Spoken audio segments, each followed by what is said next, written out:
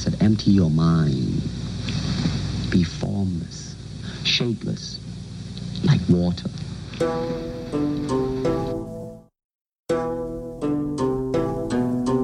It's not an easy skill to learn. I've been practicing it for many years.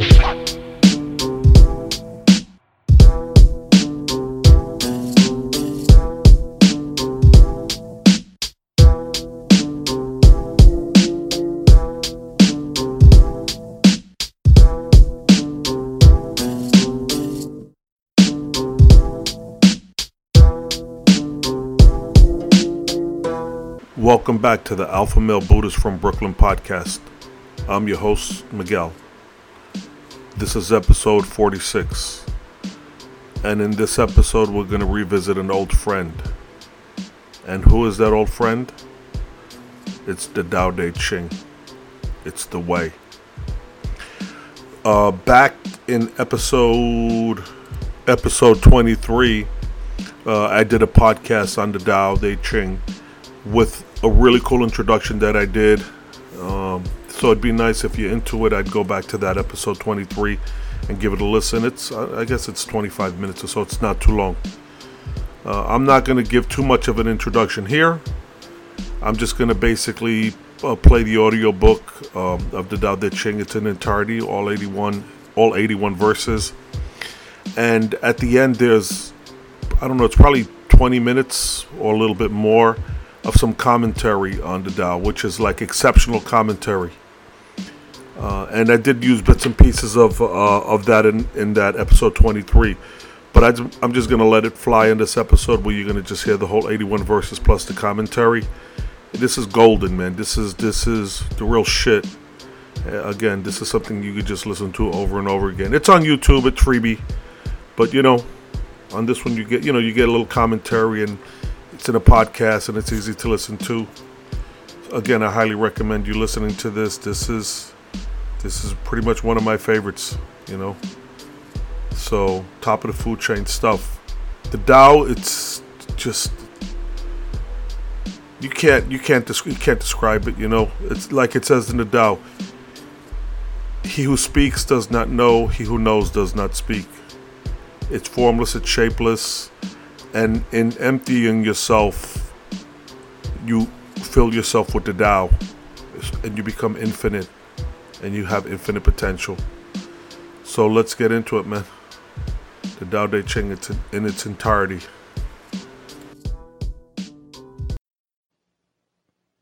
The Tao that can be told is not the eternal Tao. The name that can be named is not the eternal name. The nameless is the beginning of heaven and earth. The named is the mother of 10,000 things. Ever desireless, one can see the mystery. Ever desiring, one sees the manifestations. These two spring from the same source, but differ in name. This appears as darkness. Darkness within darkness. The gate to all mystery. Under heaven, all can see beauty as beauty only because there is ugliness. All can know good as good only because there is evil. Therefore, having and not having arise together. Difficult and easy complement each other. Long and short contrast each other. High and low rest upon each other. Voice and sound harmonize each other. Front and back follow one another. Therefore the sage goes about doing nothing, teaching no talking.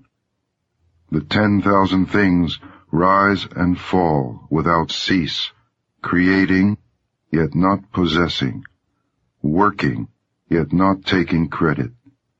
Work is done, then forgotten. Therefore, it lasts forever. Not exalting the gifted prevents quarreling. Not collecting treasures prevents stealing. Not seeing desirable things prevents confusion of the heart. The wise, therefore, rule by emptying hearts and stuffing bellies, by weakening ambitions and strengthening bones. If men lack knowledge and desire, then clever people will not try to interfere. If nothing is done, then all will be well. The Tao is an empty vessel. It is used, but never filled. O unfathomable source of 10,000 things, blunt the sharpness, untangle the knot, soften the glare, merge with dust. O hidden deep, but ever present, I do not know from whence it comes. It is the forefather of the gods. Heaven and earth are impartial. They see the 10,000 things as straw dogs. The wise are impartial. They see the people as straw dogs. The space between heaven and earth is like a bellows. The shape changes, but not the form. The more it moves, the more it yields. More words count less. Hold fast to the center. The valley spirit never dies. It is the woman, primal mother. Her gateway is the root of heaven and earth. It is like a veil barely seen. Use it. It will never fail. Heaven and earth last forever. Why do heaven and earth last forever? They are unborn, so ever living. The sage stays behind, thus he is ahead. He is detached, thus at one with all. Through selfless action, he attains fulfillment. The highest good is like water. Water gives life to the 10,000 things and does not strive. It flows in places men reject, and so is like the Tao. In dwelling, be close to the land. In meditation, go deep in the heart. In dealing with others, be gentle and kind. In speech, be true. In ruling, be just. In daily life, be competent. In action, be aware of the time and the season. No fight, no blame.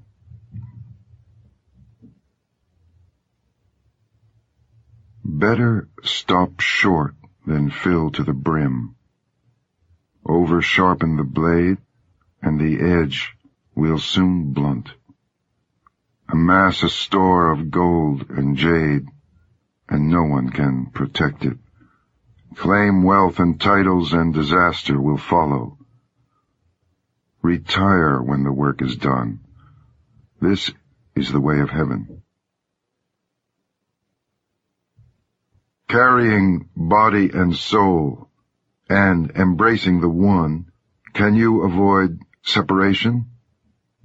Attending fully and becoming supple, can you be as a newborn babe? Washing and cleansing the primal vision, can you be without stain? Loving all men and ruling the country, can you be without cleverness? Opening and closing the gates of heaven, can you play the role of woman? Understanding and being open to all things, are you able to do nothing? Giving birth and nourishing, bearing, yet not possessing, working, yet not taking credit, leading, yet not dominating. This is the primal virtue. 30 spokes share the wheel's hub. It is the center hole that makes it useful. Shape clay into a vessel. It is the space within that makes it useful. cut doors and windows for a room. It is the holes which make it useful.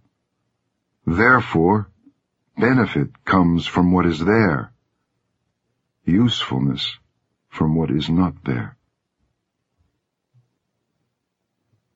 The 5 colors blind the eye, the 5 tones deafen the ear, the 5 flavors dull the taste, racing and hunting madden the mind, precious things lead one astray. Therefore, the sage is guided by what he feels, and not by what he sees. He lets go of that and chooses this. Accept disgrace willingly. Accept misfortune as the human condition. What do you mean by accept disgrace willingly? Accept being unimportant. Do not be concerned with loss or gain. This is called accepting disgrace willingly. What do you mean by accept misfortune as the human condition? Misfortune comes from having a body. Without a body, how could there be misfortune? Surrender yourself humbly. Then you can be trusted to care for all things. Love the world as your own self. Then you can truly care for all things. Look, it cannot be seen. It is beyond form. Listen, it cannot be heard. It is beyond sound. Grasp, it cannot be held. It is intangible. These 3 are indefinable. Therefore they are joined in one. From above it is not bright, from below it is not dark, an unbroken thread beyond description.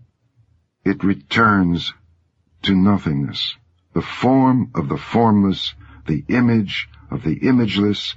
It is called indefinable and beyond imagination. Stand before it, and there is no beginning. Follow it, and there is no end. Stay with the ancient Tao. Move with the present. Knowing the ancient beginning is the essence of Tao. The ancient masters were subtle, mysterious, profound, responsive. The depth of their knowledge is unfathomable. Because it is unfathomable, all we can do is describe their appearance. Watchful, like men crossing a winter stream. Alert, like men aware of danger. Courteous, like visiting guests. Yielding, like ice about to melt. Simple, like uncarved blocks of wood. Hollow, like caves. Opaque, like muddy pools. Who can wait quietly while the mud settles? Who can remain still until the moment of action? Observers of the Tao do not seek fulfillment. Not seeking fulfillment, they are not swayed by desire for change. Empty yourself of everything. Let the mind become still. The 10,000 things rise and fall while the self watches their return. They grow and flourish and then return to the source. Returning to the source is stillness, which is the way of nature. The way of nature is unchanging. Knowing constancy is insight. Not knowing constancy leads to disaster. Knowing constancy, the mind is open. With an open mind, you will be open-hearted. Being open-hearted, you will act royally. Being royal, you will attain the divine. Being divine, you will be at one with the Tao. Being at one with the Tao is eternal, and though the body dies, the Tao will never pass away. The very highest is barely known. Then comes that which people know and love, then that which is feared, then that which is despised. Who does not trust enough will not be trusted. When actions are performed without unnecessary speech, people say, "We did it." When the great Tao is forgotten, kindness and morality arise. When wisdom and intelligence are born, the great pretense begins. When there is no peace within the family, filial piety and devotion arise. When the country is confused and in chaos, loyal ministers appear. Give up sainthood. Renounce wisdom, and it will be 100 times better for everyone. Give up kindness. Renounce morality, and men will rediscover filial piety and love. Give up ingenuity. Renounce profit, and bandits and thieves will disappear. These three are outward forms alone. They are not sufficient in themselves. It is more important to see the simplicity, to realize one's true nature, to cast off selfishness and temper desire. Give up learning and put an end to your troubles. Is there a difference between yes and no? Is there a difference between good and evil? Must I fear what others fear? What nonsense! Other people are contented, enjoying the sacrificial feast of the ox. In spring, some go to the park and climb the terrace, but I alone am drifting, not knowing where I am. Like a newborn babe before it learns to smile, I am alone, without a place to go. Others have more than they need, but I alone have nothing. I am a fool. Oh yes, I am confused. Others are clear and bright, but I alone am dim and weak. Others are sharp and clever, but I alone am dull and stupid. Oh, I drift like the waves of the sea without direction, like the restless wind. Everyone else is busy, but I alone am aimless and depressed. I am different. I am nourished by the Great Mother. The greatest virtue is to follow Tao, and Tao alone. The Tao is elusive and intangible. Oh, it is intangible and elusive, and yet within is image. Oh, it is elusive and intangible, and yet within is form. Oh, it is dim and dark, and yet within is essence. This essence is very real, and therein lies faith. From the very beginning until now, its name has never been forgotten. Thus I perceive the creation. How do I know the ways of creation? Because of this. Yield and overcome. Bend and be straight. Empty and be full. Wear out and be new. Have little and gain. Have much and be confused. Therefore the wise embrace the one and set an example to all. Not putting on a display, they shine forth. Not justifying themselves, they are distinguished. Not boasting, they receive recognition. Not bragging, they never falter. They do not quarrel, so no one quarrels with them. Therefore the ancients say, yield and overcome. Is that an empty saying? Be really whole, and all things will come to you. To talk little is natural. High winds do not last all morning. Heavy rain does not last all day. Why is this? Heaven and earth. If heaven and earth cannot make things eternal, how is it possible for man? He who follows the Tao is at one with the Tao. He who is virtuous experiences virtue. He who loses the way is lost. When you are at one with the Tao welcomes you. When you are at one with virtue, the virtue is always there. When you are at one with loss, the loss is experienced willingly. He who does not trust enough will not be trusted. He who stands on tiptoe is not steady. He who strides cannot maintain the pace. He who makes a show is not enlightened. He who is self-righteous is not respected. He who boasts achieves nothing.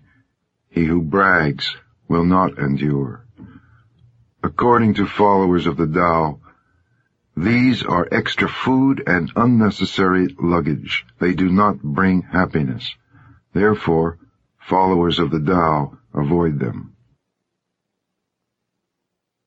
Something mysteriously formed, born before heaven and earth, in the silence and the void, standing alone and unchanging, ever present and in motion. Perhaps it is the mother of 10,000 things. I do not know its name. Call it Tao. For lack of a better word, I call it great. Being great, it flows. It flows far away. Having gone far, it returns. Therefore, Tao is great, heaven is great, earth is great, the king is also great. These are the four great powers of the universe, and the king is one of them. Man follows the earth. Earth follows heaven. Heaven follows the Tao. Tao follows what is natural. The heavy is the root of the light. The still is the master of unrest. Therefore the sage, traveling all day, does not lose sight of his baggage. Though there are beautiful things to be seen, he remains unattached and calm. Why should the Lord of 10,000 chariots act lightly in public? To be light is to lose one's root. To be restless is to lose one's control. A good walker leaves no tracks. A good speaker makes no slips. A good reckoner needs no tally. A good door needs no lock, yet no one can open it. Good binding requires no knots, yet no one can loosen it. Therefore the sage takes care of all men, and abandons no one. He takes care of all things, and abandons nothing. This is called following the light. What is a good man? A teacher of a bad man. What is a bad man? A good man's charge. If the teacher is not respected, and the student not cared for, confusion will arise, however clever one is. This is the crux of mystery. Know the strength of man, but keep a woman's care. Be the stream of the universe. Being the stream of the universe, ever true and unswerving, become as a little child once more. Know the white, but keep the black. Be an example to the world. being an example to the world, ever true and unwavering, return to the infinite. Know honor, yet keep humility. Be the valley of the universe. Being the valley of the universe, ever true and resourceful, return to the state of the uncarved block. When the block is carved, it becomes useful. When the sage uses it, he becomes the ruler. Thus, a great tailor cuts little. Do you think you can take over the universe and improve it? I do not believe it can be done. The universe is sacred. You cannot improve it. If you try to change it, you will ruin it. If you try to hold it, you will lose it. So sometimes things are ahead, and sometimes they are behind. Sometimes breathing is hard. Sometimes it comes easily. Sometimes there is strength, and sometimes weakness. Sometimes one is up, and sometimes down. Therefore, the sage avoids extremes, excesses, and complacency. Whenever you advise a ruler in the way of Tao, counsel him not to use force to conquer the universe, for this would only cause resistance. Thorn bushes spring up wherever the army has passed. Lean years follow in the wake of a great war. Just do what needs to be done. Never take advantage of power. Achieve results, but never glory in them. Achieve results, but never boast. Achieve results, but never be proud. Achieve results because this is the natural way.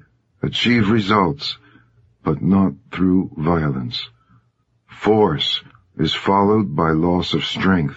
This is not the way of Tao. That which goes against the Tao comes to an early end. Good weapons are instruments of fear. All creatures hate them. Therefore, followers of Tao never use them. The wise man prefers the left. The man of war prefers the right. Weapons are instruments of fear. They are not a wise man's tools. He uses them only when he has no choice. Peace and quiet are dear to his heart, and victory no cause for rejoicing. If you rejoice in victory, then you delight in killing. If you delight in killing, you cannot fulfill yourself. On happy occasions, precedence is given to the left. On sad occasions, to the right. In the army, the general stands on the left, the commander-in-chief on the right. This means that war is conducted like a funeral. When many people are being killed, they should be mourned in heartfelt sorrow. That is why a victory must be observed like a funeral. The Tao is forever undefined. Small though it is in the unformed state, it cannot be grasped. If kings and lords could harness it, the 10,000 things would naturally obey. Heaven and earth would come together, and gentle rain fall. Men would need no more instruction, and all things would take their course. Once the whole is divided, the parts need names. There are already enough names. One must know when to stop. Knowing when to stop averts trouble.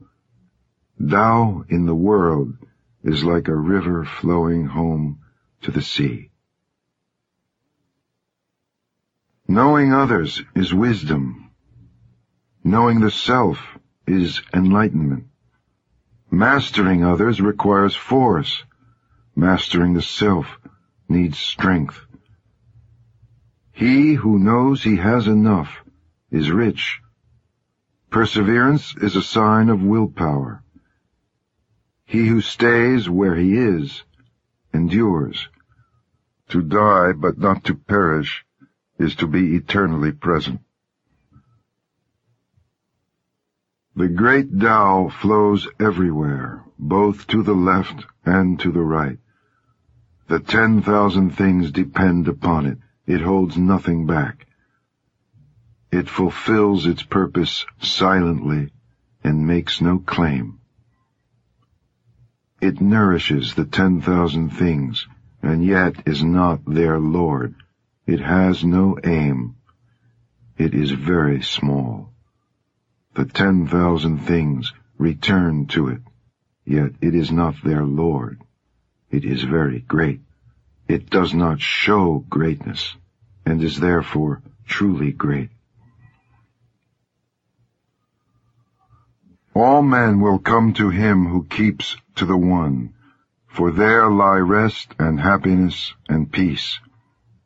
Passers-by may stop for music and good food, but a description of the Tao seems without substance or flavor. It cannot be seen, it cannot be heard, and yet it cannot be exhausted. That which shrinks must first expand. That which fails must first be strong. That which is cast down must first be raised. Before receiving, there must be giving. This is called perception of the nature of things. Soft and weak overcome hard and strong. Fish cannot leave deep waters, and a country's weapons should not be displayed. Tao abides in non-action, yet nothing is left undone. If kings and lords observed this, the 10,000 things would develop naturally. If they still desired to act, they would return to the simplicity of formless substance. Without form, there is no desire. Without desire, there is tranquility, and in this way, all things would be at peace. A truly good man is not aware of his goodness and is therefore good. A foolish man tries to be good and is therefore not good. A truly good man does nothing, yet leaves nothing undone. A foolish man is always doing, yet much remains to be done. When a truly kind man does something, he leaves nothing undone. When a just man does something, he leaves a great deal to be done.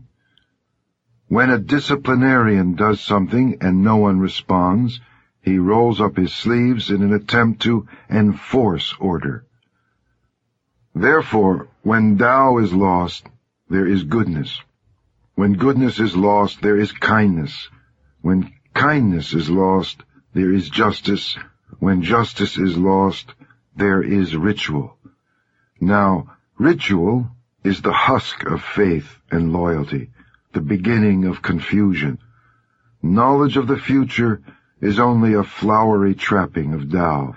It is the beginning of folly. Therefore the truly great man dwells on what is real, and not what is on the surface, on the fruit, and not the flower. Therefore, accept the one and reject the other. These things from ancient times arise from one. The sky is whole and clear. The earth is whole and firm.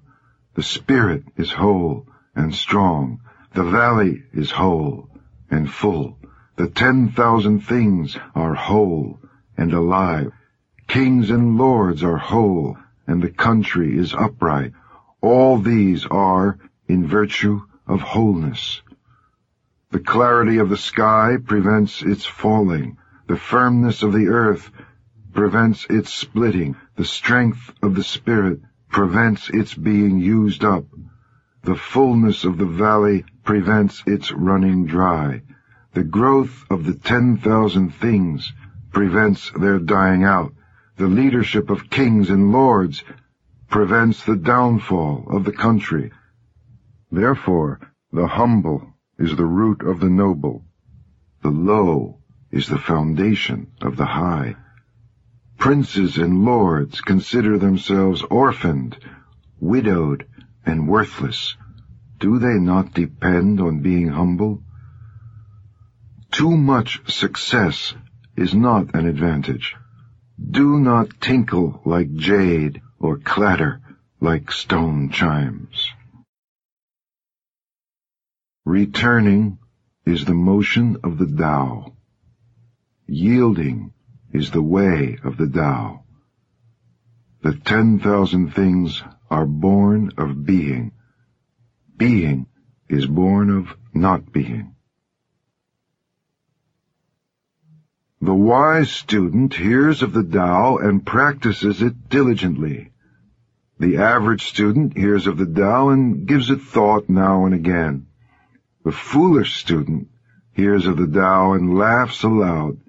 If there were no laughter, the Tao would not be what it is. Hence it is said, the bright path seems dim. Going forward seems like retreat. The easy way seems hard. The highest virtue seems empty. Great purity seems sullied. A wealth of virtue seems inadequate. The strength of virtue seems frail. Real virtue seems unreal. The perfect square has no corners. Great talents ripen late. The highest notes are hard to hear. The greatest form has no shape. The Tao is hidden and without name. The Tao alone nourishes and brings everything to fulfillment. The Tao begot one. One begot two. Two begot three. And three begot the 10,000 things. The 10,000 things carry yin and embrace yang. They achieve harmony by combining these forces. Men hate to be orphaned, widowed, or worthless, but this is how kings and lords describe themselves. For one gains by losing, and loses by gaining. What others teach, I also teach, that is, a violent man will die a violent death. This will be the essence of my teaching. The softest thing in the universe overcomes the hardest thing in the universe. That without substance can enter where there is no room. Hence I know the value of non-action. Teaching without words and work without doing are understood by very few. Fame or self, which matters more? Self or wealth, which is more precious? Gain or loss, which is more painful? He who is attached to things will suffer much. He who saves will suffer heavy loss. A contented man is never disappointed. He who knows when to stop does not find himself in trouble. He will stay forever safe. Great accomplishment seems imperfect, yet it does not outlive its usefulness. Great fullness seems empty, yet it cannot be exhausted. Great straightness seems twisted. Great intelligence seems stupid. Great eloquence seems awkward. Movement overcomes cold. Stillness overcomes heat. Stillness and tranquility set things in order in the universe. When the Tao is present in the universe, the horses haul manure. When the Tao is absent from the universe, war horses are bred outside the city. There is no greater sin than desire, no greater curse than discontent, no greater misfortune than wanting something for oneself. Therefore, he who knows that enough is enough will always have enough. Without going outside, you may know the whole world. Without looking through the window, you may see the ways of heaven. The farther you go, the less you know. Thus the sage knows without traveling. He sees without looking. He works without doing. In the pursuit of learning, every day something is acquired. In the pursuit of Tao, every day something is dropped. Less and less is done until non-action is achieved. When nothing is done, nothing is left undone. The world is ruled by letting things take their course.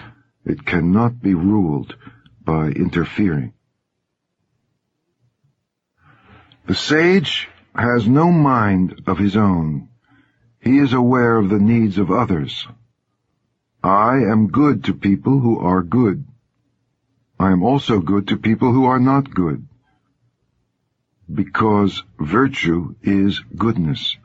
I have faith in people who are faithful. I also have faith in people who are not faithful. Because virtue is faithfulness. The sage is shy and humble. To the world he seems confusing. Others look to him and listen. He behaves like a little child. Between birth and death, 3 in 10 are followers of life, 3 in 10 are followers of death, and men just passing from birth to death also number 3 in 10. Why is this so? Because they live their lives on the gross level.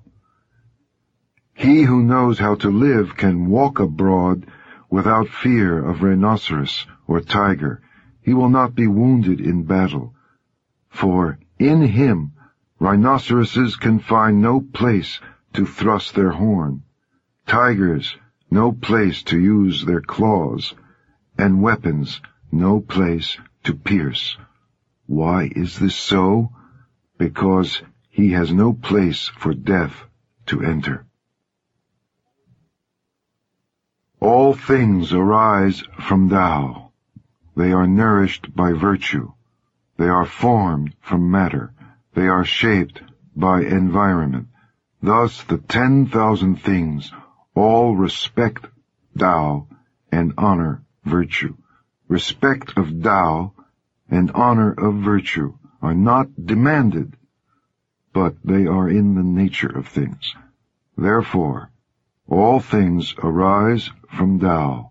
By virtue, they are nourished, developed, cared for, sheltered, comforted, grown, and protected. Creating without claiming, doing without taking credit, guiding without interfering, this is primal virtue.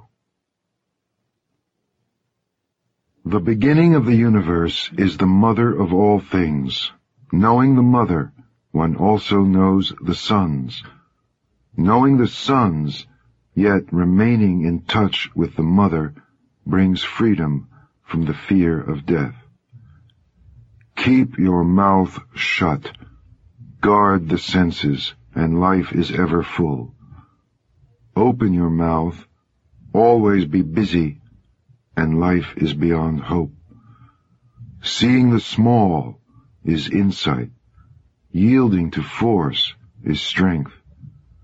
Using the outer light, return to insight, and in this way be saved from harm. This is learning constancy. If I have even just a little sense, I will walk on the main road, and my only fear will be of straying from it. Keeping to the main road is easy, but people love to be sidetracked.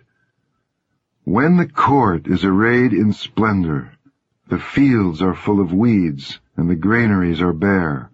Some wear gorgeous clothes, carry sharp swords, and indulge themselves with food and drink. They have more possessions than they can use. They are robber barons. This is certainly not the way of Tao. What is firmly established cannot be uprooted. What is firmly grasped cannot slip away. It will be honored from generation to generation. Cultivate virtue in yourself, and virtue will be real. Cultivate it in the family, and virtue will abound. Cultivate it in the village, and virtue will grow. Cultivate it in the nation, and virtue will be abundant. Cultivate it in the universe, and virtue will be everywhere. Therefore, look at the body as body, look at the family as family, look at the village as village, look at the nation as nation, look at the universe as universe. How do I know the universe is like this? By looking. He who is filled with virtue is like a newborn child. Wasps and serpents will not sting him. Wild beasts will not pounce upon him. He will not be attacked by birds of prey. His bones are soft, his muscles weak, but his grip is firm. He has not experienced the union of man and woman, but is whole. His manhood is strong. He screams all day without becoming hoarse. This is perfect harmony. Knowing harmony is constancy. Knowing constancy is enlightenment. It is not wise to rush about. Controlling the breath causes strain. If too much energy is used, exhaustion follows. This is not the way of Tao. Whoever is contrary to Tao will not last long. Those who know do not talk. Those who talk do not know. Keep your mouth closed. Guard your senses. Temper your sharpness. Simplify your problems. Mask your brightness. Be at one with the dust of the earth. This is primal union. He who has achieved this state is unconcerned with friends and enemies, with good and harm, with honor and disgrace. This, therefore, is the highest state of man. Rule a nation with justice. Wage war with surprise moves. Become master of the universe without striving. How do I know that this is so? Because of this. The more laws and restrictions there are, the poorer people become. The sharper men's weapons, the more trouble in the land. The more ingenious and clever men are, the more strange things happen. The more rules and regulations, the more thieves and robbers. Therefore, the sage says, I take no action, and people are reformed. I enjoy peace, and people become honest. I do nothing, and people become rich. I have no desires, and people return to the good and simple life. When the country is ruled with a light hand, the people are simple. When the country is ruled with severity, the people are cunning. Happiness is rooted in misery. Misery lurks beneath happiness. Who knows what the future holds? There is no honesty. Honesty becomes dishonest. Goodness becomes witchcraft. Man's bewitchment lasts for a long time. Therefore, the sage is sharp, but not cutting, pointed, but not piercing, straightforward, but not unrestrained, brilliant, but not blinding. In caring for others and serving heaven, there is nothing like using restraint. Restraint begins with giving up one's own ideas. This depends on virtue gathered in the past. If there is a good store of virtue, then nothing is impossible. If nothing is impossible, then there are no limits. If a man knows no limits, then he is fit to be a ruler. The mother principle of ruling holds good for a long time. This is called having deep roots and a firm foundation, the Tao of long life and eternal vision. Ruling the country is like cooking a small fish. Approach the universe with Tao, and evil will have no power. Not that evil is not powerful, but its power will not be used to harm others. Not only will it do no harm to others, but the sage himself will also be protected. They do not hurt each other, and the virtue in each one refreshes both. A great country is like a low land. It is the meeting ground of the universe, the mother of the universe. The female overcomes the male with stillness, lying low in stillness. Therefore, if a great country gives way to a smaller country, it will conquer the smaller country. And if a small country submits to a great country, it can conquer the great country. Therefore, those who would conquer must yield, and those who conquer do so because they yield. A great nation needs more people. A small country needs to serve. Each gets what it wants. It is fitting for a great nation to yield. Tao is the source of the 10,000 things. It is the treasure of the good man and the refuge of the bad. Sweet words can buy honor. Good deeds can gain respect. If a man is bad, do not abandon him. Therefore, on the day the emperor is crowned, or the 3 officers of state installed, do not send a gift of jade and a team of 4 horses, but remain still and offer the Tao. Why does everyone like the Tao so much at first? Isn't it because you find what you seek and are forgiven when you sin? Therefore, this is the greatest treasure of the universe. Practice non-action. Work without doing. Taste the tasteless. Magnify the small. Increase the few. Reward bitterness with care. See simplicity in the complicated. Achieve greatness in little things. In the universe, the difficult things are done as if they are easy. In the universe, great acts are made up of small deeds. The sage does not attempt anything very big, and thus achieves greatness. Easy promises make for little trust. Taking things lightly results in great difficulty.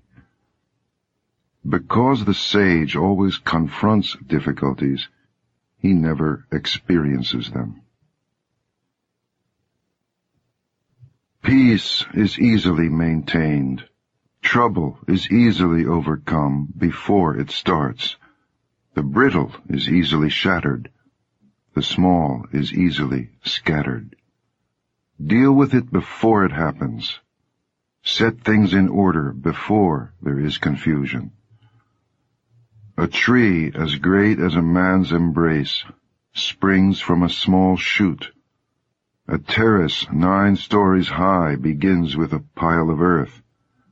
A journey of 1,000 miles starts under one's feet. He who acts defeats his own purpose. He who grasps loses. The sage does not act, and so is not defeated. He does not grasp, and therefore he does not lose. People usually fail when they are on the verge of success, so give as much care to the end as to the beginning, then there will be no failure. Therefore, the sage seeks freedom from desire. He does not collect precious things. He learns not to hold on to ideas. He brings men back to what they have lost. He helps the 10,000 things find their own nature, but refrains from action. In the beginning, those who knew the Tao did not try to enlighten others, but kept it hidden. Why is it so hard to rule? Because people are so clever. Rulers who try to use cleverness cheat the country. Those who rule without cleverness are a blessing to the land. These are the two alternatives. Understanding these is primal virtue. Primal virtue is deep and far. It leads all things back toward the great oneness. Why is the sea king of 100 streams? Because it lies below them. Therefore, it is the king of 100 streams. If the sage would guide the people, he must serve with humility. If he would lead them, he must follow behind. In this way, when the sage rules, the people will not feel oppressed. When he stands before them, they will not be harmed. The whole world will support him and will not tire of him.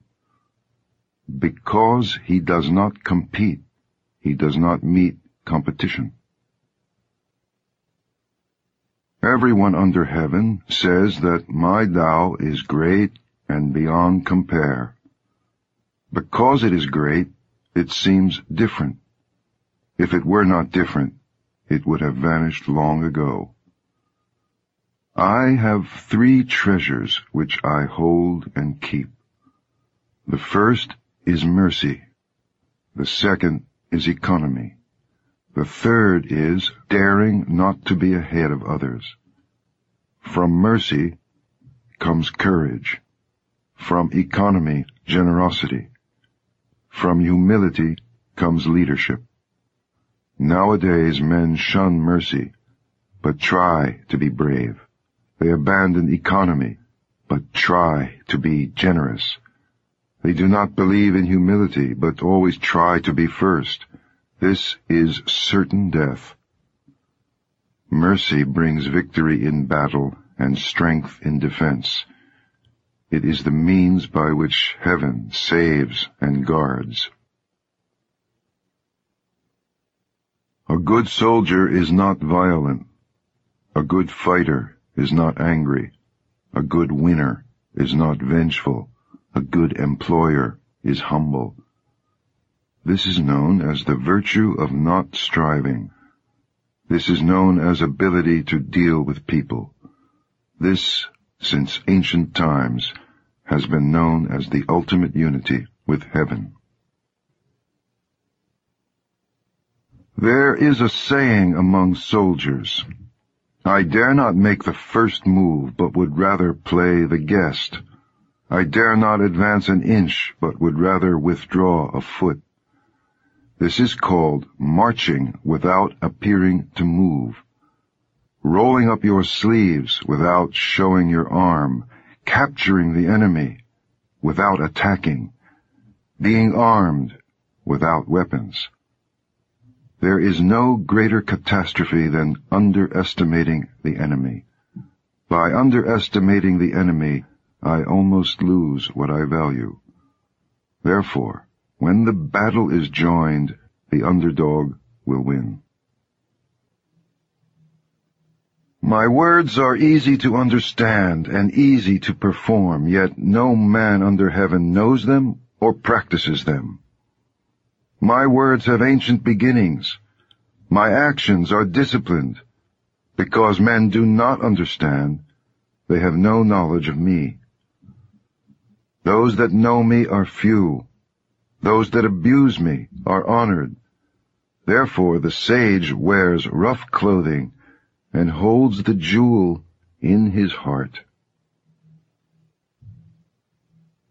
Knowing ignorance is strength. Ignoring knowledge is sickness. If one is sick of sickness, then one is not sick. The sage is not sick because he is sick of sickness. Therefore, he is not sick. When men lack a sense of awe, there will be disaster. Do not intrude in their homes. Do not harass them at work. If you do not interfere, they will not weary of you.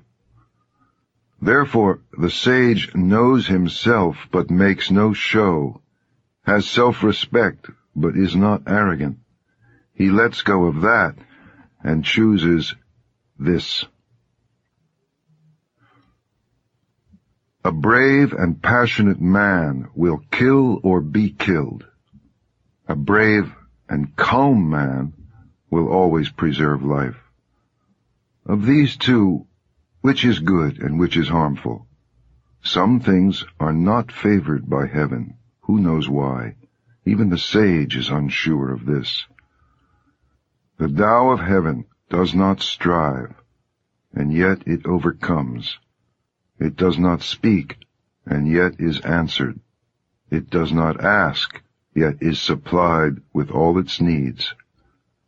It seems to have no aim, and yet its purpose is fulfilled.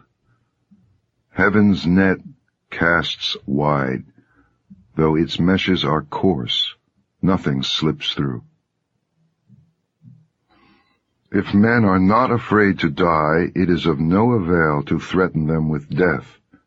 If men live in constant fear of dying, and if breaking the law means that a man will be killed, who will dare to break the law? There is always an official executioner. If you try to take his place, it is like trying to be a master carpenter and cutting wood. If you try to cut wood like a master carpenter, you will only hurt your hand. Why are the people starving? Because the rulers eat up the money in taxes. Therefore, the people are starving. Why are the people rebellious? Because the rulers interfere too much. Therefore, they are rebellious. Why do the people think so little of death? Because the rulers demand too much of life.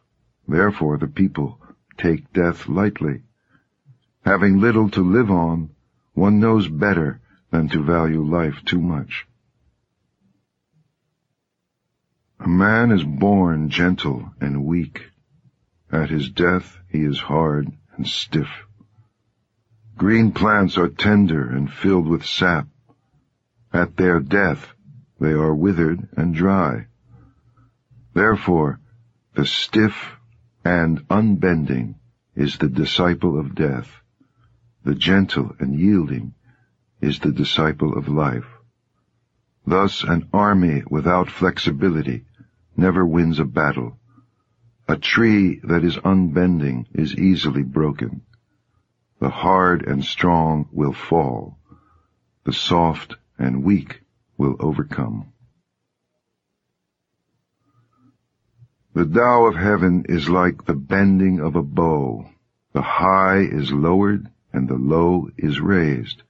If the string is too long, it is shortened. If there is not enough, it is made longer.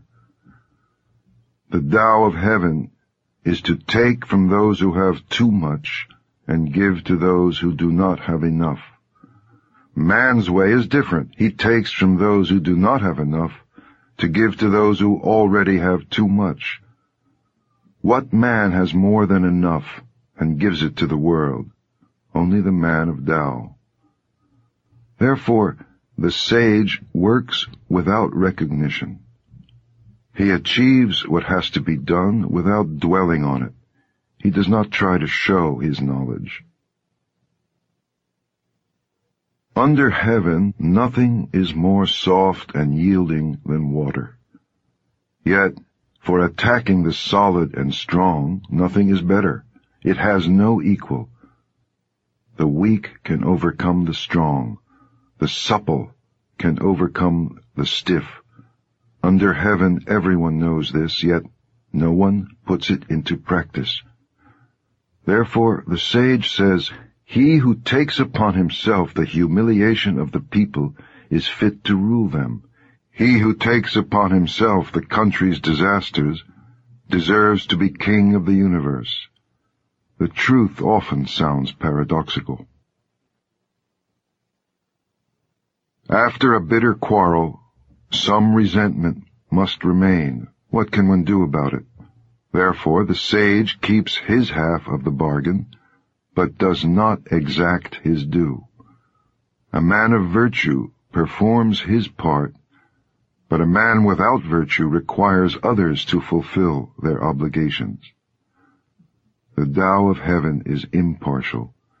It stays with good men all the time. A small country has fewer people. Though there are machines that can work 10 to 100 times faster than man, they are not needed. The people take death seriously and do not travel far. Though they have boats and carriages, no one uses them. Though they have armor and weapons, no one displays them. Men return to the knotting of rope in place of writing. Their food is plain and good, their clothes fine but simple, their homes secure. They are happy in their ways.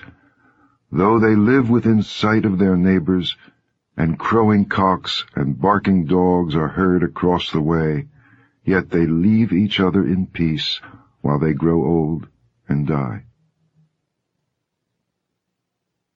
Truthful words are not beautiful. Beautiful words are not truthful. Good men do not argue. Those who argue are not good. Those who know are not learned. The learned do not know. The sage never tries to store things up. The more he does for others, the more he has. The more he gives to others, the greater his abundance. The Tao of heaven is pointed, but does no harm. The Tao of the sage is work without effort. The 81 short chapters known as the Tao Te Ching have been translated more often than any other book in the world, with the single exception of the Bible. Like the Bible, the Tao Te Ching is a book whose appeal is as broad as its meaning is deep.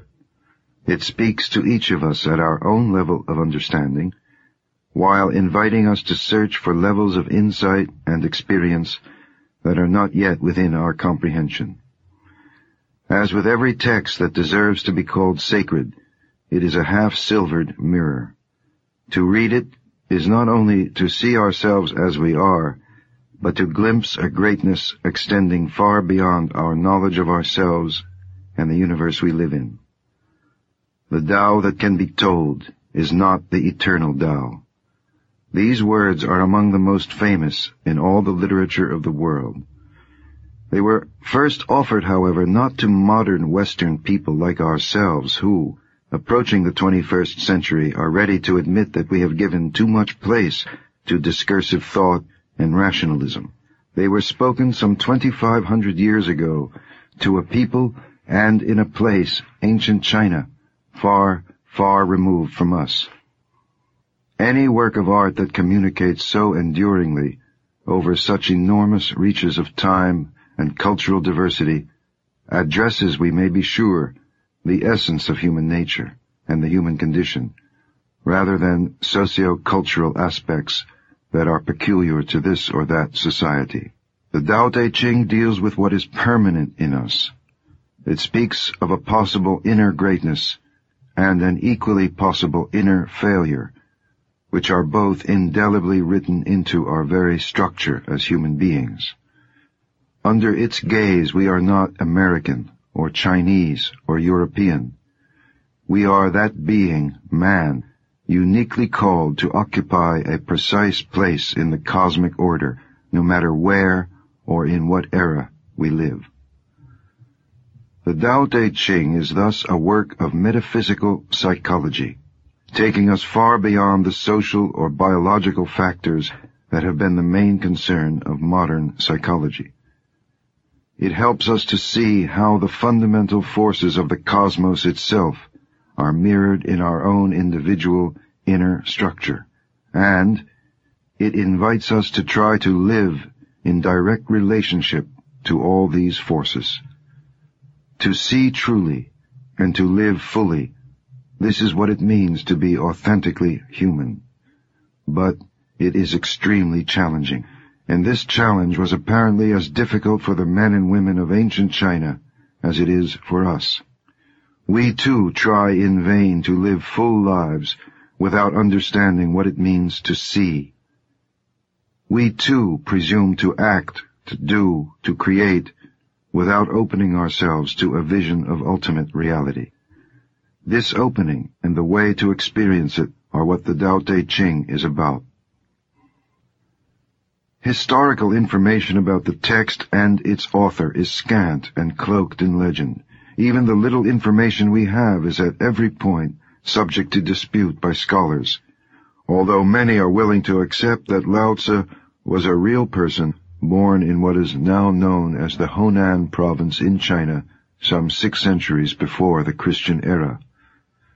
Tradition has it that Confucius once journeyed to see Lao Tzu and came away amazed and in awe of the man. According to the tale, Confucius described his meeting with Lao Tzu in the following way. I know a bird can fly, a fish can swim, an animal can run. For that which runs, a net can be made. For that which swims, a line can be made. For that which flies, a corded arrow can be made. But the dragon's ascent into heaven on the wind and the clouds is something which is beyond my knowledge. Today I have seen Lao Tzu, and he is a dragon. The tale also tells that Lao Tzu was the keeper of the imperial archives at the ancient capital of Luoyang. Seeing the imminent decay of the society he lived in, he resolved to ride away alone into the desert, but at the Hankou Pass, he was stopped by a gatekeeper named Yin Shi, who knew of his reputation for wisdom, and who begged him to set down in writing the essence of his teaching. Thus, the legend tells us, the Tao Te Ching came into being.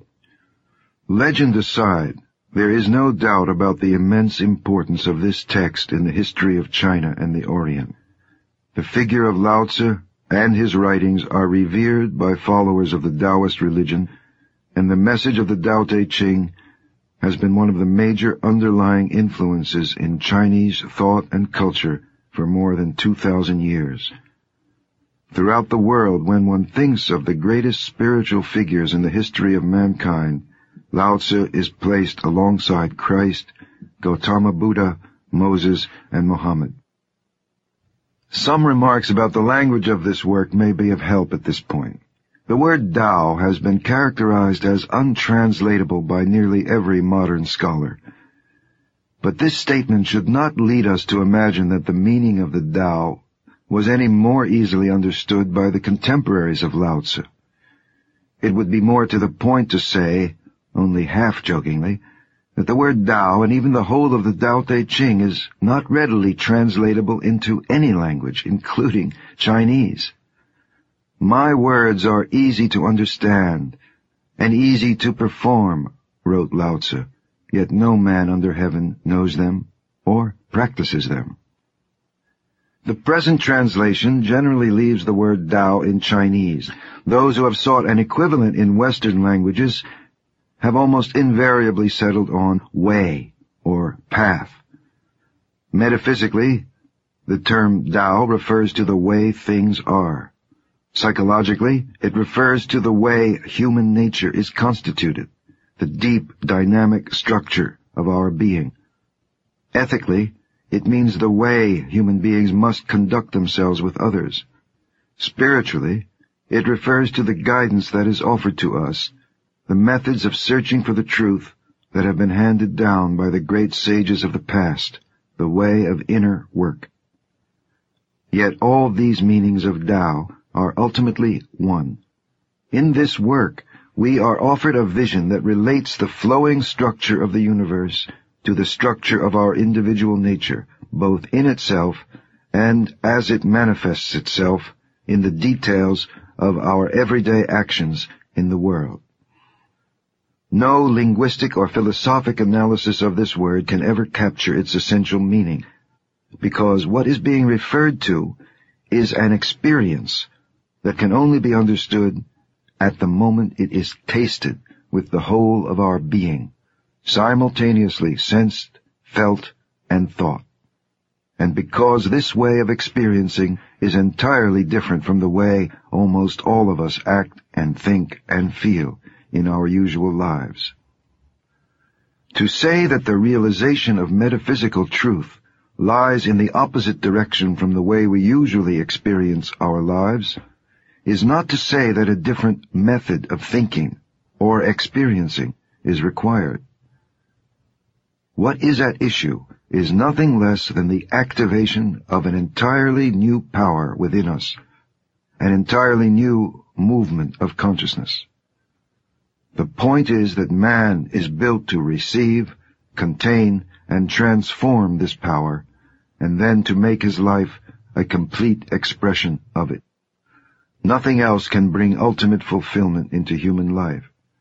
And yet our lives are lived with little awareness or contact with this force of consciousness. We work, we love, we struggle, we eat, sleep, and dream. We write books and create art. We even worship our gods, closed off from it. This is why every sacred teaching in the history of mankind begins as a revolution, incomprehensible, paradoxical, mysterious.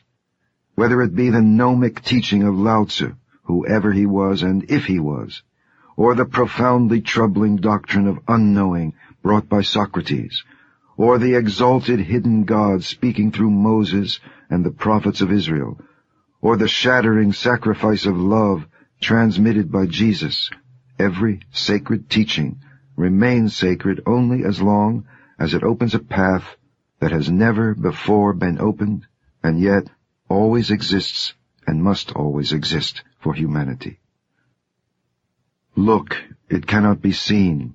It is beyond form. Listen, it cannot be heard. It is beyond sound.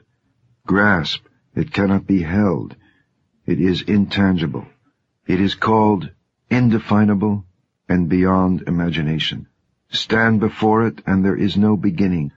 Follow it and there is no end. Stay with the ancient Tao.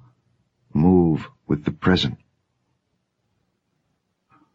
Of equal importance in approaching this text, and the life it calls us to, is the word de.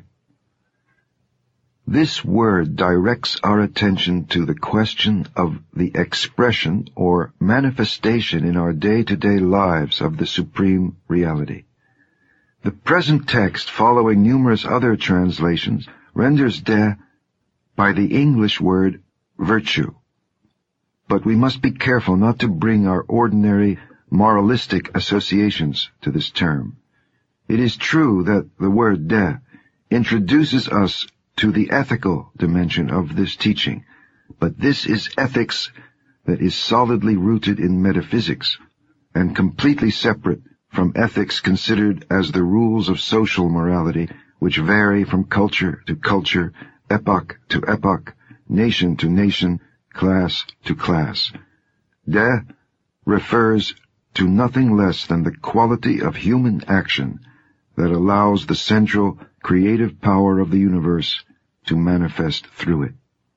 As Lao Tzu writes, something mysteriously formed, born before heaven and earth, in the silence and the void, standing alone and unchanging, ever present and in motion. Perhaps it is the mother of 10,000 things. I do not know its name. Call it Thou. For lack of a better word, I call it great. Being great, it flows. It flows far away. Having gone far, it returns. The picture before us is of a cosmic force or principle that expands or flows outward, or, more precisely perhaps, descends into the creation of the universe, the 10,000 things. Together with this, we are told of a force or movement of return. All of creation returns to the source, but the initial coming into being of creation is to be understood as a receiving of that which flows downward and outward from the center. Every created entity ultimately is what it is and does what it does owing to its specific reception of the energy radiating from the ultimate formless reality. This movement from the nameless source to the 10,000 things is death. And the unique being, man, called here the king, is created to receive this force consciously and is called to allow his actions to manifest that force. Such conscious receiving in human life is virtue. Thus, the movement that leads back toward the source is also the opening toward great action in outer life. Virtue is an opening rather than a doing. In sum, Lao Tzu distinguished human virtue from what we ordinarily consider moral action by the cosmic nature of the force that human virtue manifests. Great action for Lao Tzu is action that conducts the highest and subtlest conscious energy. Ordinary moral action is, on the contrary, a manifestation whose source is lower down in the vast chain of being as it is portrayed in chapter 25. Tao, heaven, earth, the king, or man. The ego, our ordinary initiator of action, is an ephemeral construction which is formed by factors operating far beneath the level of the source, and which, in the unenlightened state of awareness, represents a kind of blockage or impediment to the interplay of fundamental cosmic forces. In other words, because of our identification of ourselves with the ego, what we ordinarily call action or doing, in fact, cuts us off from the complete reception of conscious energy in our bodies and actions. This idea must inevitably sound revolutionary, overthrowing the value we place on socially constructed systems of morality and efficiency. For the point is not only what we do, but the source from which we do it. The metaphysical nature of that source determines the ethical, cognitive, and pragmatic value of all human action, that is, the goodness, truth, and practicality of what we do in our life on earth. Our primary, and perhaps only true responsibility, is to become individuals who are also conduits for the supreme creative power of the universe. All other responsibilities for knowing the truth, for feeling the good, and for accomplishing what is useful and effective must flow from this in our external world, in our day-to-day lives, and within the recesses of our psychological makeup. In the ancient traditions of the West, this idea has been known as the doctrine of man as microcosm. In Christian and Jewish mysticism, in the philosophy of Plato and the Hermetic tradition, in Islamic esotericism, we find this idea pouring forth in an endless symphony of symbolic forms and profoundly articulated ideas. In the Tao Te Ching, it is offered to us as a whisper. Thus, respect of Tao and honor of virtue are not demanded, but they are in the nature of things. Therefore, all things arise from Tao. By virtue they are nourished, developed, cared for, sheltered, comforted, grown, and protected. Creating without claiming, doing without taking credit, guiding without interfering. This is primal virtue. We are now in a position to consider what for many of us is the most compelling aspect of the Tao Te Ching, namely, the putting into practice of its teaching. The metaphysical doctrine now stands before us in outline. An unformed, ungraspable, pure conscious principle lies at the heart and origin of all things. It is referred to as the Tao. This principle moves, expands, descends into form, creating the hierarchically, organically ordered cascade of worlds and phenomena called the 10,000 things, or simply the great universe. And this movement, especially as it can move through humanity, is called De, virtue. At the same time, there is a great tide of return to the source, back toward the undifferentiated, pure reality of the uncarved block. This movement is also termed Tao. Finally, the supreme whole comprised of both movements is also given the designation Tao. Man is built to be an individual incarnation of this whole. His good, his happiness, the very meaning of his life, is to live in correspondence and relationship to the whole, to be and act precisely as the universe itself is and moves. The question before us now is, how? The Tao Te Ching offers a powerful and practical answer, describing in almost every chapter this way of living, also known as Tao, the way. The secret of living, according to the Tao Te Ching, is to open within ourselves to the great flow of fundamental forces that constitute the ultimate nature of the universe, both the movement that descends from the source and the movement of return. Thus, Lao Tzu writes, "Empty yourself of everything. Let the mind become still. The 10,000 things rise and fall while the self watches their return. They grow and flourish and then return to the source. Returning to the source is stillness, which is the way of nature." Expressions like this show us why the Tao Te Ching has assumed such great popularity at the present moment.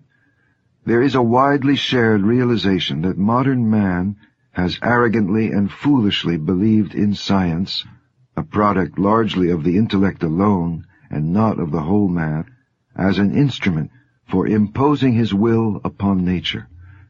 And, in the relationships among peoples, Europeans and Americans have often assumed the right to impose their values and desires upon peoples whose lives have not yet based themselves on the technological applications of science.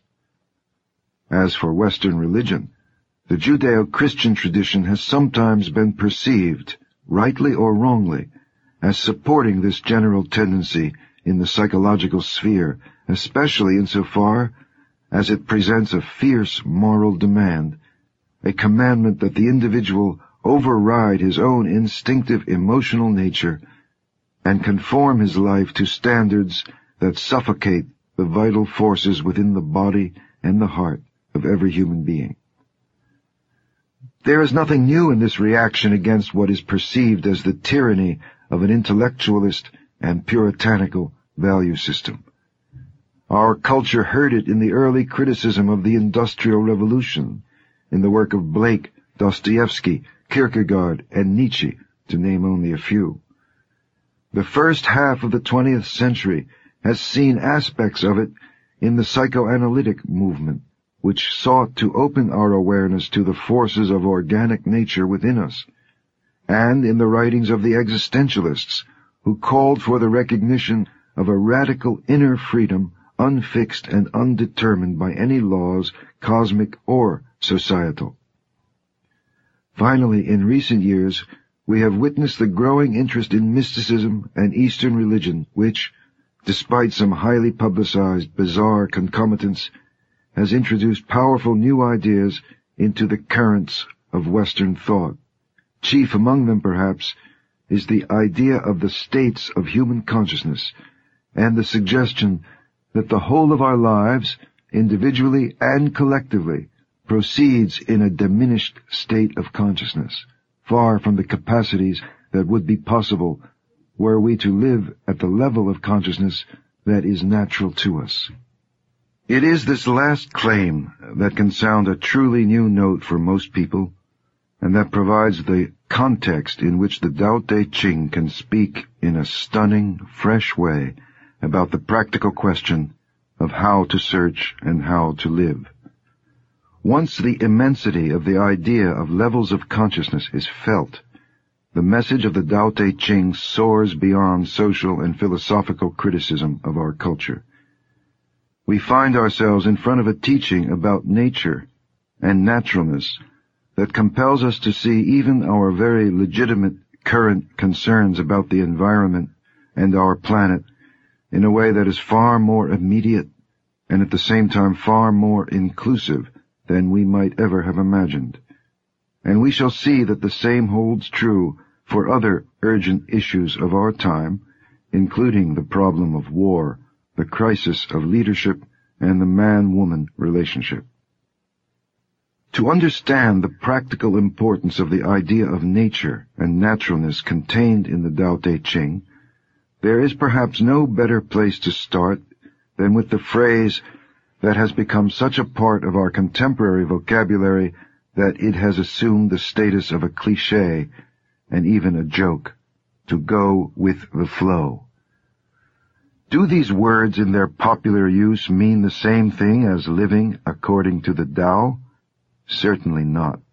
The distortions of this phrase that have become popular suggest an unthinking passivity, along with a naive trust in the flow of outer events. But it is also a distortion to equate the ideal of living in accord with the Tao with simply obeying one's inner emotional and physical desires, as well as one's hidden intellectual prejudices.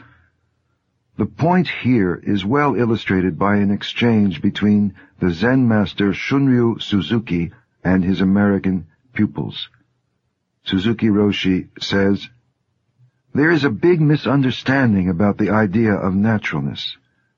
Most people who come to us believe in some freedom or naturalness, but their understanding is what we call Jinen Ken Gedo, or heretical naturalness, a kind of let-alone policy, or sloppiness. For a plant or stone, to be natural is no problem. But for us there is some problem, indeed a big problem. To be natural is something we must work on." Suzuki's further comments lead us to consider the ideas of non-being, Wu, and non-action, Wu Wei, which are central to the practical teaching of the Tao Te Ching. He goes on to speak of Niu Nan Shin, a smooth, natural mind. When you have that, he says, you have the joy of life. When you lose it, you lose everything. You have nothing. Although you think you have something, you have nothing. But when all you do comes out of nothingness, then you have everything. This is what we mean by naturalness. Or, in the words of Lao Tzu, Tao abides in non-action, yet nothing is left undone. If kings and lords observed this, the 10,000 things would develop naturally. If they still desired to act, they would return to the simplicity of formless substance. To be natural, therefore, is not easy. Inwardly, it involves a state of openness or receptivity that is subtle, elusive, and active. It means becoming aware of that supreme creative power which, as has been said, human beings were created to contain and express. Or, from another angle, one might equally say that to be natural is easy, but we have become such unnatural beings that to open to this force is the most difficult thing in the world. It requires of us an effort that is wholly unlike anything we understand as effort, even including what is ordinarily called relaxation. Similarly, Our understanding of nature as an external reality invites reconsideration. Our perception of nature is relative to the quality of mind or attention that serves as our instrument of cognition. We see only things, entities, events. We do not directly experience the forces and laws that govern nature and the cosmos. In the words of Lao Tzu, ever desireless, one can see the mystery. Ever desiring, one sees the manifestations. Let us note, a mind governed by desires can perceive only the world of appearances. What exists behind these appearances can be known only by the mind that exists behind the desires in ourselves. Let us further note, just as the universe contains the 10,000 things, creatures, worlds, stars, stones, so does our mind contain its own 10,000 things, namely desires, impulses, fears, and sensations, and the thoughts, logically connected or not, that serve them. Thus, a mind that is full of content knows a universe that is full of things. To go behind the apparent universe requires that we go behind the apparent mind. This may be called opening to non-being. At the same time, what Lao Tzu called non-being is a force of irresistible ultimate power. It is most certainly not nothing in the usual sense of that word, nor is it existence in the usual sense of the word. Similarly for ourselves, what lies beneath the glittering surface of our mind or ordinary sense of self are not simply other fabulous things, such as the psychological black holes that modern psychology has revealed to us under the designation of the unconscious. What lies behind the 10,000 things, or, to use Western language, behind the appearances in ourselves and in the universe, is not another world, another thing or collection of things, not new stars, planets, or black holes, not new desires, sensations, or insights. What lies behind the 10,000 things is the awareness of the 10,000 things. What lies behind the ego is the awareness of the ego. But this awareness, what is it? We cannot say. Call it Tao. The other world, the real world out there and in here, is simply this world, illumined with the inconceivably powerful and subtle energy of consciousness, which we perhaps are beginning to recognize as love itself. Love. Our Western civilization has always needed that word, and no doubt still needs it. Speaking against those who would reduce the great Judaic revelation to a system of formal commandments, external demands, and legalistic rulings, the prophets of Israel arose as the hidden voice of conscience, conducting the message of inwardness to the feelings of a nation. The shock of the prophetic voice was continually covered over by fear and egoism and the thinking that served these weaknesses. My thoughts are not your thoughts, God tells Israel through the prophet Isaiah. I despise your feast days, God tells Israel through Amos. Again and again God calls on Israel to open inwardly to the ultimate mystery that sends its love continuously toward humanity and through humanity to the world we are meant to live in, what we call Earth. And throughout centuries, what we clumsily call Jewish mysticism speaks only of the need for humanity to receive, to open, to become like a woman toward the fatherhood of the ultimate mystery. The word Kabbalah literally means the receiving. Following the great line of prophets, there then appeared another prophet, or was he more than a prophet? Again, but with the unfathomable newness, gentleness, and power of the highest energy, the message of love is given. and a life is lived, a death is lived on the cross, the shattering reverberations of which are still unfolding in our world. A sacrifice is offered, a gift is given, and humanity is confronted with the grievous truth that we are unable to accept that gift.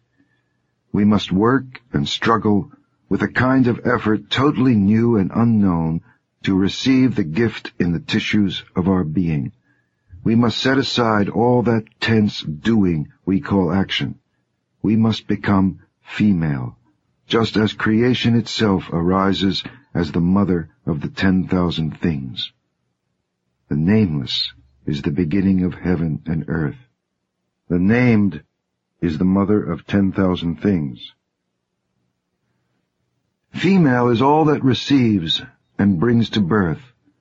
We are built to receive all the energies of creation in our consciousness, and through the mysterious activity of watchful silence, to allow them to gestate and unfold in the fullness of time.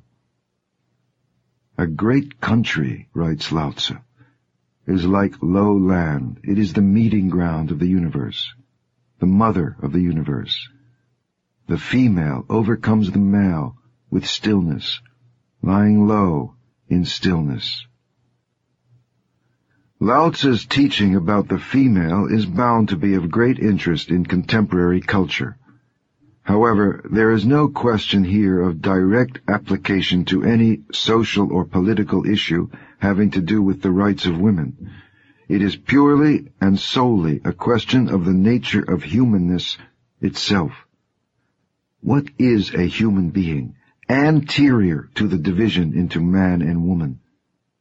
The point is that a human being can only act, that is, move outward, in a manner that is specifically human to the extent that he or she can receive the gift of energy being poured out from the source.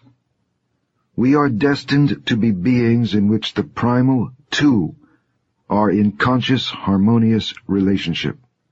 We are beings of two movements.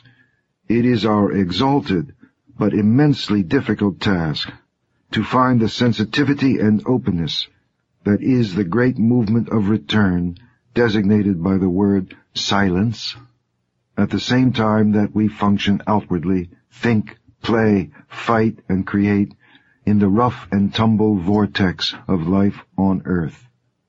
The male moves out, the female returns. The male speaks, the female is silent. The male knows, the female is.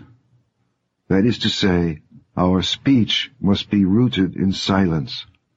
Our movement must be permeated by stillness.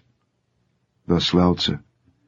Carrying body and soul and embracing the one, can you avoid separation? Opening and closing the gates of heaven, can you play the role of woman? There is a tendency in some contemporary scholarship to offer modernistic psychological and political reasons for the prejudice against women in the history of religion and culture throughout the world. No doubt these speculations are valid in many cases, and at their level. But insofar as the female designates a universal metaphysical energy, a movement of opening and return, it is simply inevitable that the female becomes that which is forgotten, that which is not understood. Inevitable, that is, granted the fallen nature of humanity, our disconnection from the authentic possibilities of our life.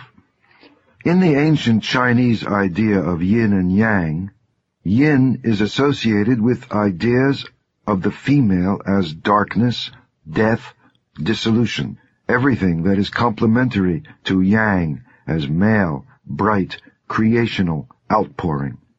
No greater mistake can be made than to equate the female with mere emotions or so-called intuitions.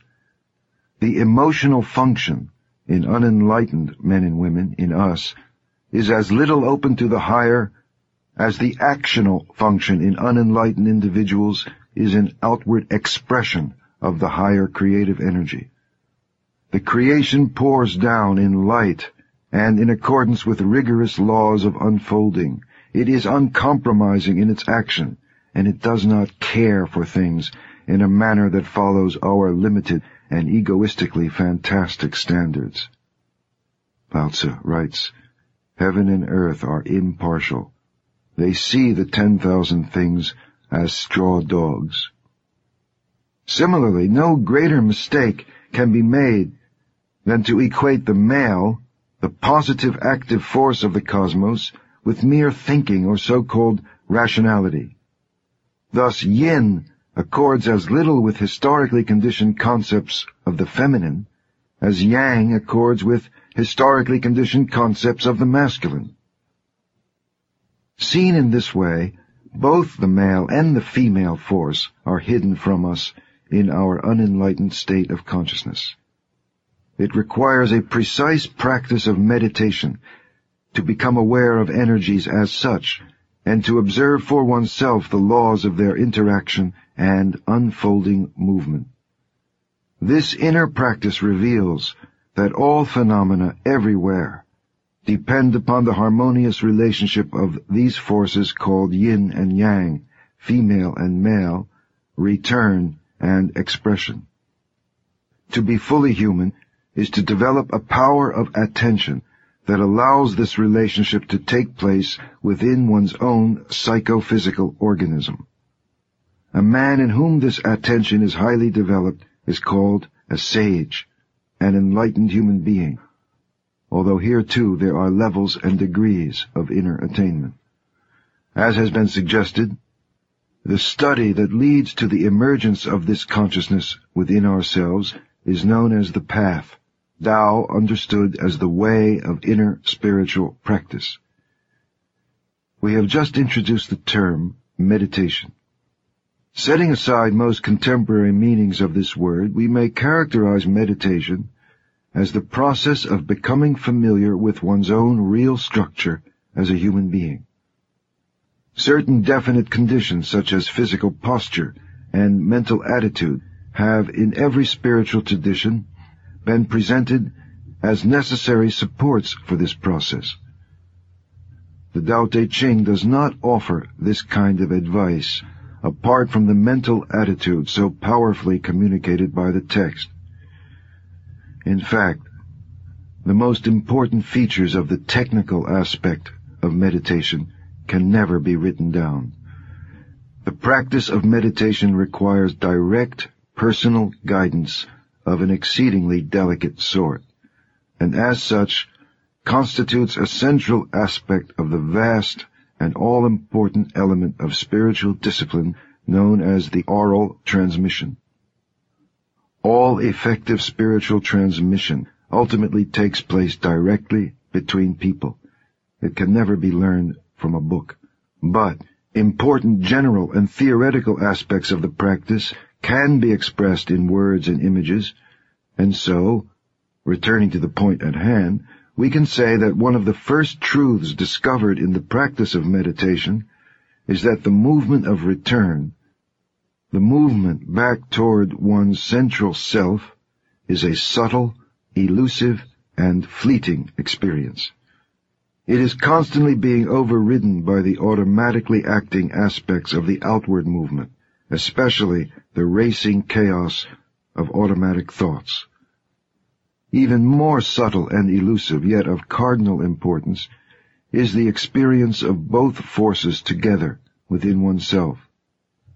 The metaphysical symbol of this central experience is the yin-yang diagram as a whole.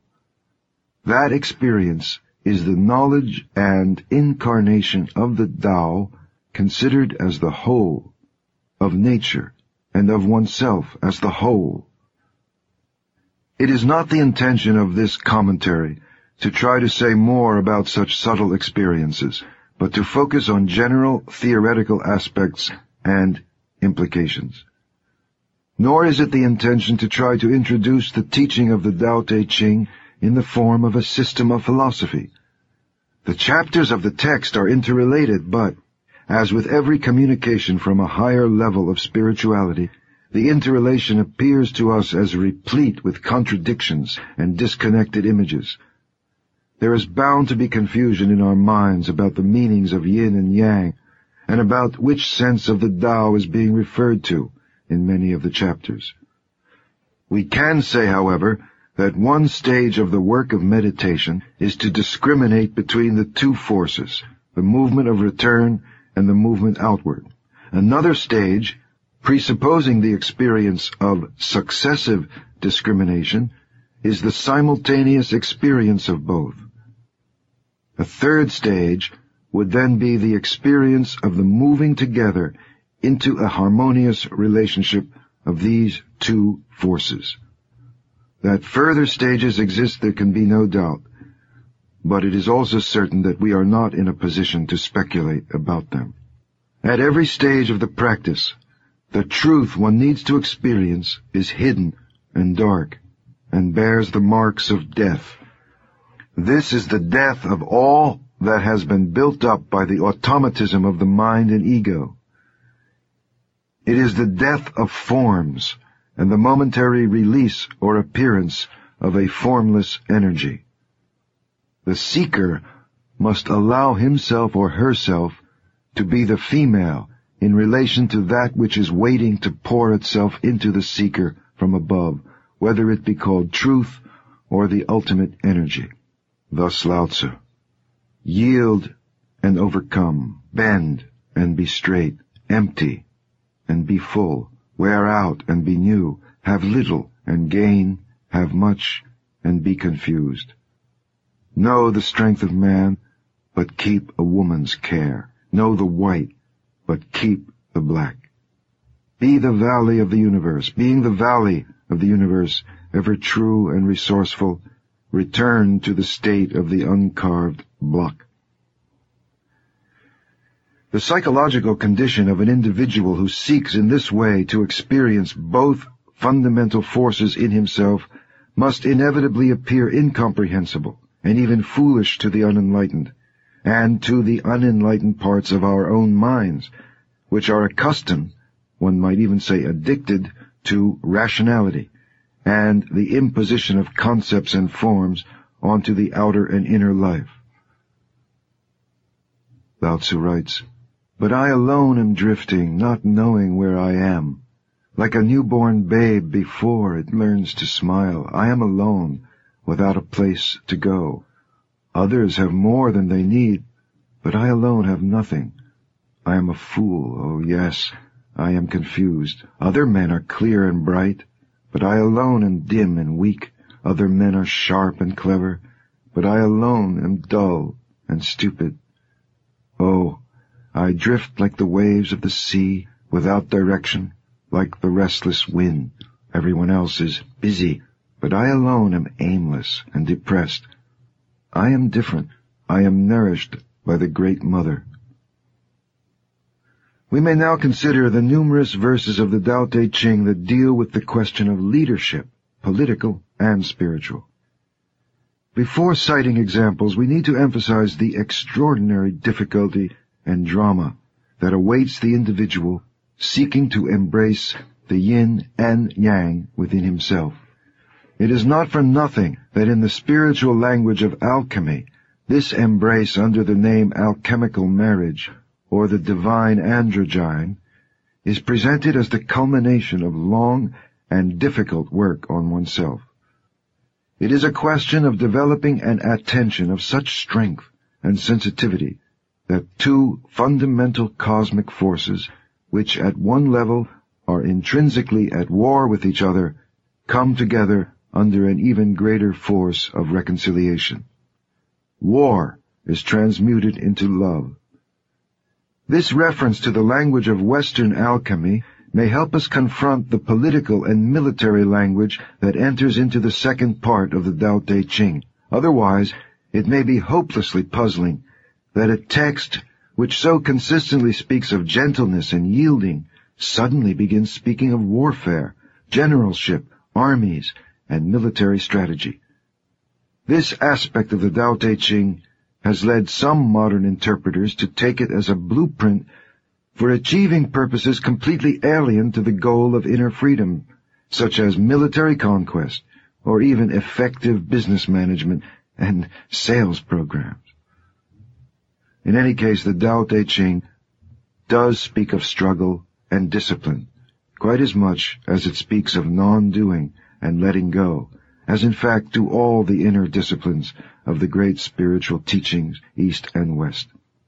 It is an extraordinary task to make conscious contact with the energy that reconciles the two great movements of universal reality at the levels in which they operate within the whole of the human psyche. The exalted vision that has revealed the necessity for this in-between state is surely what lies at the heart of the middle way, as it originally took form in the teachings of the Buddha. The same vision informs the esoteric Christianity of Meister Eckhart, the fathers of Byzantine Christianity, such as Gregory Palamas and Maximus the Confessor, and the Gnostic texts of early Christianity. It is the vision we find in the Jewish mystical writings known as the Zohar, and the stories of the Baal Shem Tov and his spiritual descendants. It is, as was said, the central work of alchemy. It is Arjuna's warfare in the Bhagavad Gita, the spiritual combat of the Philokalia, the Zen Buddhist sword of the mind, the way of the warrior, as spoken of by Hakuin. To see the Tao's message as a permissive, passive, self-calming, going with the flow, in the way some modern writers have, is to make a mere fantasy out of a profound, subtle doctrine that blends into one vision the truth of mercy and the truth of rigor, to use the language of the Kabbalah. To make non-doing into non-struggling is to be an advocate of what has become merely one of the world's great half-truths. It is possible to understand this teaching concerning the in-betweenness of inner freedom as lying at the root of the Western doctrines of moderation and sobriety that we find in the philosophers of ancient Greece and Rome. But when we consider the way this Western idea has come down to us, it too must be seen as a degeneration, insofar as it directs us toward a kind of bourgeois metaphysics and psychology. Nothing in excess, as the Greeks and Romans expressed it, cannot at its root mean anything like the existential comfortableness or Puritanism it has come to signify. It must have originally emerged out of the same kind of doctrine we find in the Tao Te Ching and the countless other esoteric spiritual teachings of the world, namely, to struggle for an attention or consciousness that can embrace two opposite forces without being swallowed by either. It means living in the midst of both the forces of outer life and the forces of the mystical return, while searching in oneself for the consciousness that is at the root and that stands as the reconciling fulfillment of both these movements. This war is love. This love is war. In the light of these comments, we can now look at what our text tells us about the art of living in the world, and especially the practical art of leadership, what Plato spoke of both symbolically and literally as statesmanship. The question is how to live one's daily life in a way that supports and expresses this war of love, this struggle for contact with the transcendently vibrant non-being, emptiness, and formless energy that lies at the heart of the human and the cosmic world. These verses, and those like them in the text, tell us something essential about how to govern and how to fight.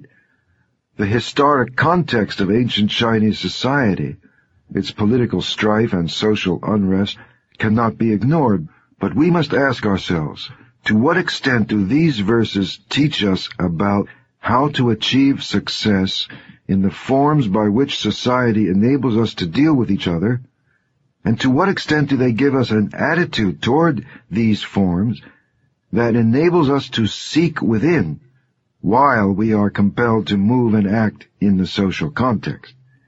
To what extent are spiritual principles meant to serve social, psychological goals, And to what extent can social activity become the milieu in which we search for that which transcends society?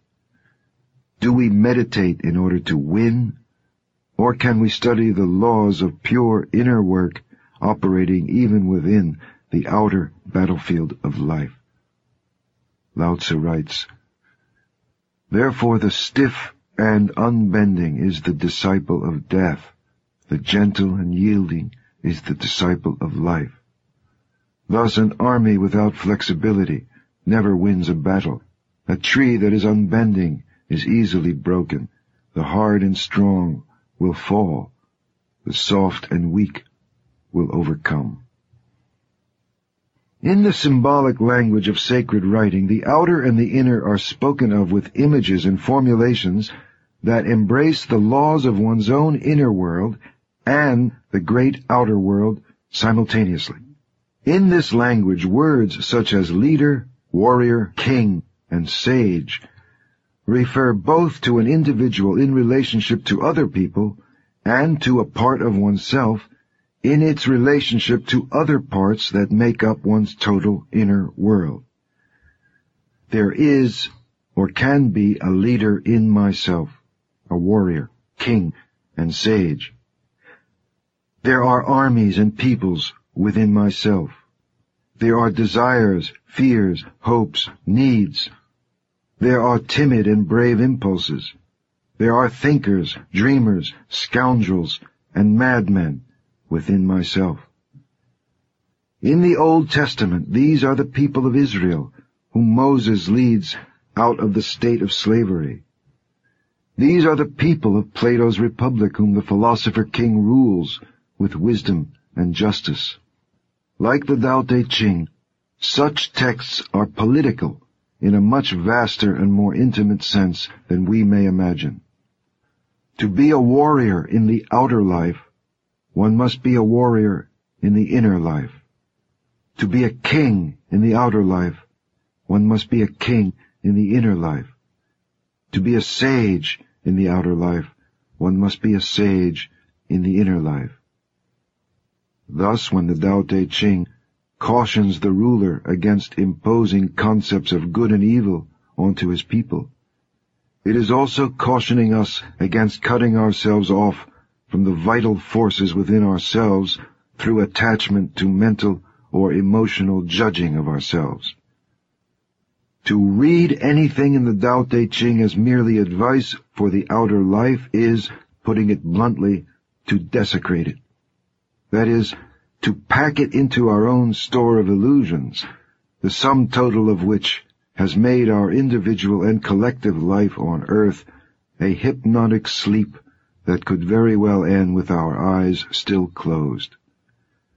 But to read it as applying simultaneously to the outer life and to our own inner life is to feel ourselves invited to a life of searching that will be supported by the strongest and greatest energies in the universe.